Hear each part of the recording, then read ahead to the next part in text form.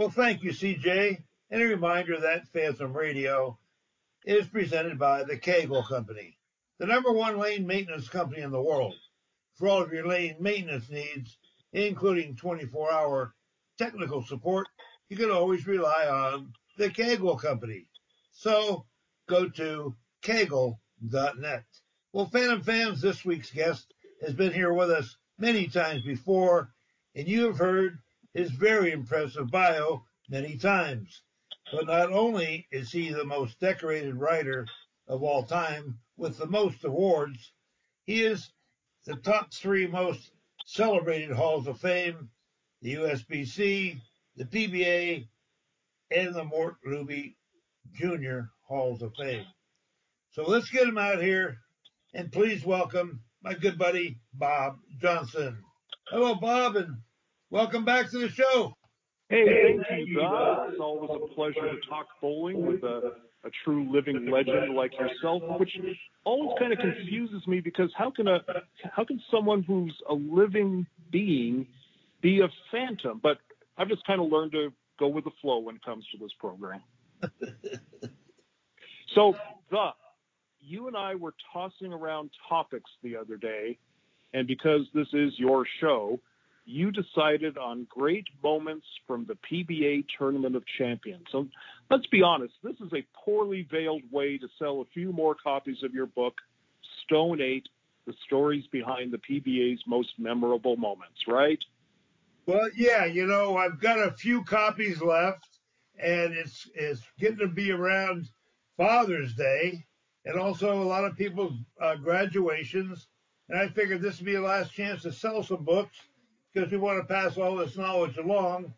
In this book, they had a contest with the PBA when their 60th anniversary, and they got together a bunch of sports writers and dignitaries and whatnot to figure out the top 60 moments in the 60 years of the PBA. And they were memorable moments. And they took it down to about 1,000, then 500, then 400, then 100. Then they pared it down to the top 60, which was tough. And so Sam Villarreal, the great artist, and myself wrote a book about the top 60. So bowling fans, get your pens and pencils ready because we're going to give you an address and where to send the money to get yourself a book and also a present for one of your loved ones that loves bowling. That sounds good. So we're going to share some of your memories from the Tournament of Champions that people can find in this book. And let's get going with your top TOC memories. And let's start with the number one ranked most memorable moment in PBA history. And that, of course, was Don Johnson's 299 at the 1970 Firestone. Yeah, that was an overwhelming favorite to be the number one memorable moment in bowling. It kind of turned the corner for the PBA. They got a lot of publicity about that when Don shot 299 and he left the ring in 10. Everybody saw him face down on the approach. And, one of the small things that people don't realize that he was bowling against another all-time great, Dick Ritger, and Ritger shot 268. And what a gentleman he was, because he was the first guy up and down there to go congratulate Don for a great performance. But, yeah, that was probably the most memorable one, which has been voted on to be the number one memorable moment of all time. Yeah, no doubt Johnson face down on the approach at Riviera, definitely the most iconic image in bowling history. And it hasn't been topped in 50 years. Now, I was just 12 when that happened, so I wasn't there, but I have been fortunate enough to be on hand to cover the other TOC moments from the book that made your list for today. So let's move on to Jason Couch winning the tournament 3 consecutive times. Yeah, this was voted on again by all the dignitaries and sports writers and whatnot. It was a number 25 memorable moment. And one of the most memorable things about it, obviously, were there's only been a couple of guys that have won it 3 different times, but Jason won it 3 times in a row. And it was in 3 different bowling centers, which really makes it memorable. He did it in 99, 2000, and 2002 to do it 3 years in a row, which was unbelievable. But I know you're going to correct me because you're a writer.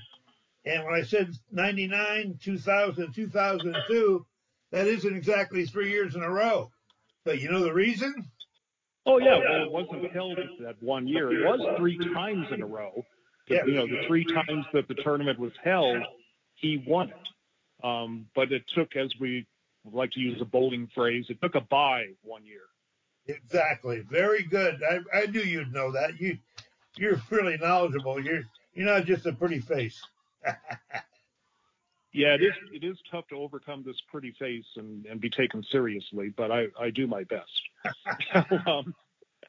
Next up is the unforgettable $1 million Tournament of Champions in 2011. And I don't know about you, but I can't believe that it's been 10 years since that event. And different people remember it for different reasons. But this is your show, so why did it make your list? Well, this was quite instrumental kind of in my career, but, this was tied for number 10 on the all-time top 60 memorable list, but it was number 3 on my list. The main reason, well, one of the top reasons, let's put it that way, was this telecast will never be topped simply because of the scores. Mika Koivuniemen, he rolled 299, and his opponent, Tom Zordi, he needed a spare in the 10th frame to shoot 100. So 299 to 100 is the largest margin ever of a victory, 199 pins, and I don't think that'll ever be topped. But, one of the reasons why I really loved it as being a former lane man, you always try to make things fair for everybody. And no matter usually what you do, somebody's always upset. But in this particular tournament, both guys were upset. Mika said they were too easy, and Doherty said they were too tough. That's a lame man's delight. That was awesome. But sitting just a few feet away from that match, obviously I was taking copious notes. I was, making sure I had written down every spare that Tom had left, and he left some exotic ones with that wide hooking ball that he threw. A lot of exotic washout split combination stuff. And what also struck me about that was he knew he was out of that match early. And toward the middle of it, rather than just kicking racks or, making a jerk of himself, he was laughing about it. But even more important, he was keeping out of Mika's way, which is what all professionals do when an opponent has a chance at a 300. And Tom, while he was kind of shaking off what he was doing, he was making sure he wasn't interfering with what Mika was trying to do. And I thought that was a class act. Well, he proved to me how much of a professional he was, because he was embarrassed because of his low score, but like you say, yeah. He was a pro. He was right up there to congratulate Mika, each and every shot, and he got out of his way, and that was beautiful. And by the way, what were you doing there that day? Hadn't you been away from the PBA for something like 16 years? Wow, what do you got, a map on me or something? What do you got there? You keep my track of my calendar or what? But nobody knows I have that. Sources. You got sources? Well, it's kind of humbling for you to ask, but since you asked, you're right. I had been away from the PBA for 16 years, even though I keep following it, but I was there for a very special occasion, and that was the week that I was inducted into the PBA Hall of Fame. And so during that whole match, I was down there in the front row with Dale Glenn, or Dale Eagle, whatever you want to call him, and naturally Randy was in the booth. And I was sitting in the front row, and I'll tell you what, I got the goose pimples right now on my arms just thinking about it, Pards. But thanks for bringing that up. I appreciate it. Well, nobody more deserving. All that you did for the PBA and trying to bring equity in the scoring to both sides of the lane and to all types of bowlers, that was an impossible job, and you were willing to take it on, and you did it admirably, and you made few friends doing it, and I think that alone gets you in the Hall of Fame. Well, thanks, Barge. It's been since '95 when I really retired from the PBAs. That's 25 years or so, and they still call me once in a while for some help, but I'm totally retired. Well, finally, we have the PBA's number 3 moment of all time, and it's the number 1 moment on my personal list. Kelly Kulick's victory 1 year earlier in 2010. And for a journalist, covering that event was special because it was history making. And the main goal in writing a story like that is just to not screw it up, quite honestly. What's your personal take on that tournament? Well, as you know, I've followed the PBA ever since the 60s, and there have been times in the past where lady bowlers had tried to infiltrate the men. Way back in the day, Dottie Fothergill, she even sued the PBA to gain membership. And the reason was there was a women's tour, but there wasn't enough money. So the PBA says, well, you got to bowl your own tour. Well, then they relaxed that rule, and then a few ladies joined, even though they're great bowlers. It's pretty tough in any sport for a woman to beat a man simply because of muscles and the whole 9 yards. So anyway, she bowled in the tournament, Kelly, who had a great record, and she made the top 24. And now people start talking, wow, what if she makes the show? That'll be a miracle. Well, we're in Vegas, and obviously the people started taking odds on it. It was 100 to 1, then it dropped to 70 to 1, and 60 to 1, and 50 to 1. I think when the tournament went off, it was about 40 to 1 odds of her winning the tournament. And, nobody gave her much of a chance, but she qualified the top 5. And now, if she makes it to the championship game, she's going to bowl one of the hottest men on the tour. That was Chris Barnes. So the odds went up for her to win against Chris, but she beat him by 50, 60, 70 pins. She was in dead stroke. And I'm going to tell you what, it's one of the biggest victories of all time. And she deserved it.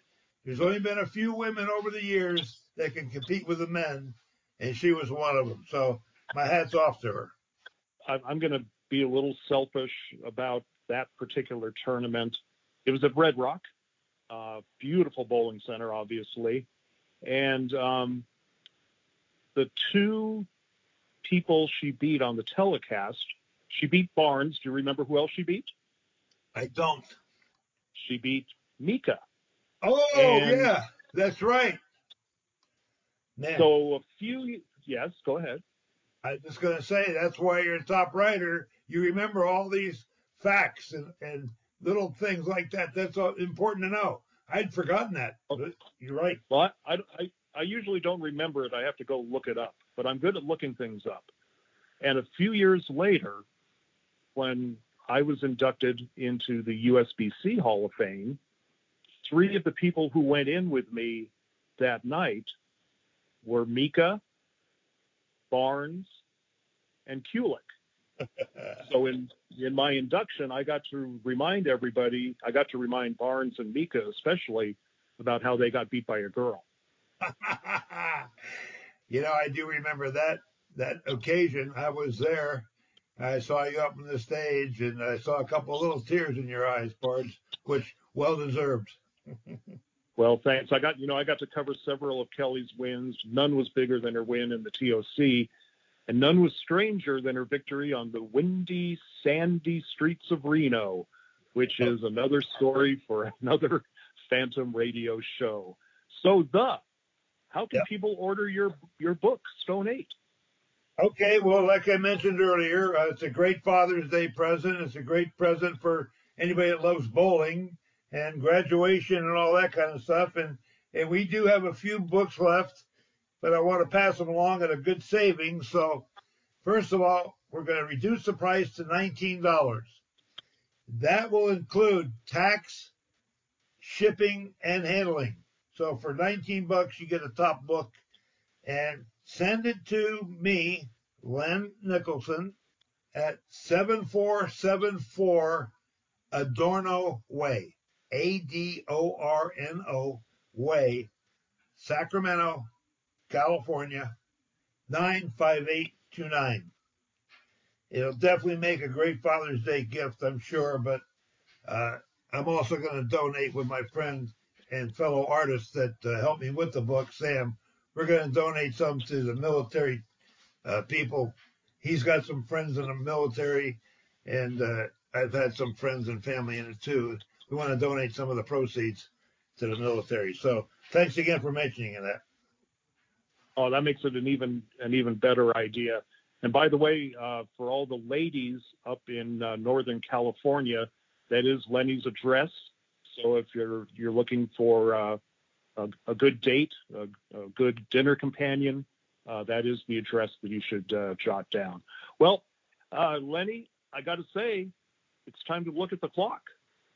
Well, let me add something to what you just said about dates and all that. I want all the ladies out there, I want them all to know I'm 80 years old. I don't have much left, so don't expect much.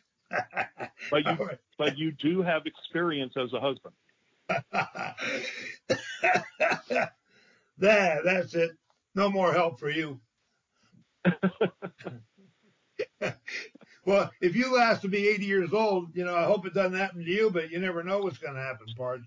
So, but you're lucky. You got a great wife. And Michelle, are you there? I am. All right. I want to make sure you're checking in on him because he's somebody you got to watch. But anyway, I'm looking at the old clock on the wall, Pards, and I want to tell you, Phantom fans out there, that we're about out of time, and I can't believe how quickly the time flies on this show. That's probably why they say it's the fastest show in all of sports. But I hope you all enjoyed it, and you enjoyed hearing from my buddy Bob Johnson. He helps me out with these shows quite a bit, and I appreciate all of his help. But for all of you to know that next week we're going to have another interesting guest to talk to, and we sincerely want to thank our sponsors, Storm Bowling and Brad Edelman from the High Roller. And I want to thank them for their continued support of our show. We appreciate all that they do to keep us coming back to you each and every week. So for Phantom Radio, Bob, I got 1 minute. You want to fill it with a close. It's up to you. Oh, well, I'm completely unprepared for that. I would like to reiterate, however, that to the ladies of Northern California, that the Phantom certainly is a catch. He has a colorful history as a husband and many stories to tell, and you will never be bored. Other than that, I think that's all I got for this one. I'll look forward to being on the show again with you next time, and you take good care. All right, my friend. Only because we both have personalities and senses of humor, I'm going to have you back. I don't care how much abuse you want to try to put on me, but just so you know, I was out on the road for 25 years, and there were some real experts who passing out abuse on the tour, but I love it. And I want to thank our newest sponsor, too, Dave Kowalski, with Auto Value and Bumper to Bumper Auto Parts Stores. And he was also the past president of the Michigan High School Coaching Bowlers Association. They got 7,000 junior bowlers up there. So keep up the good work in Michigan. And Phantom fans, this is the Phantom.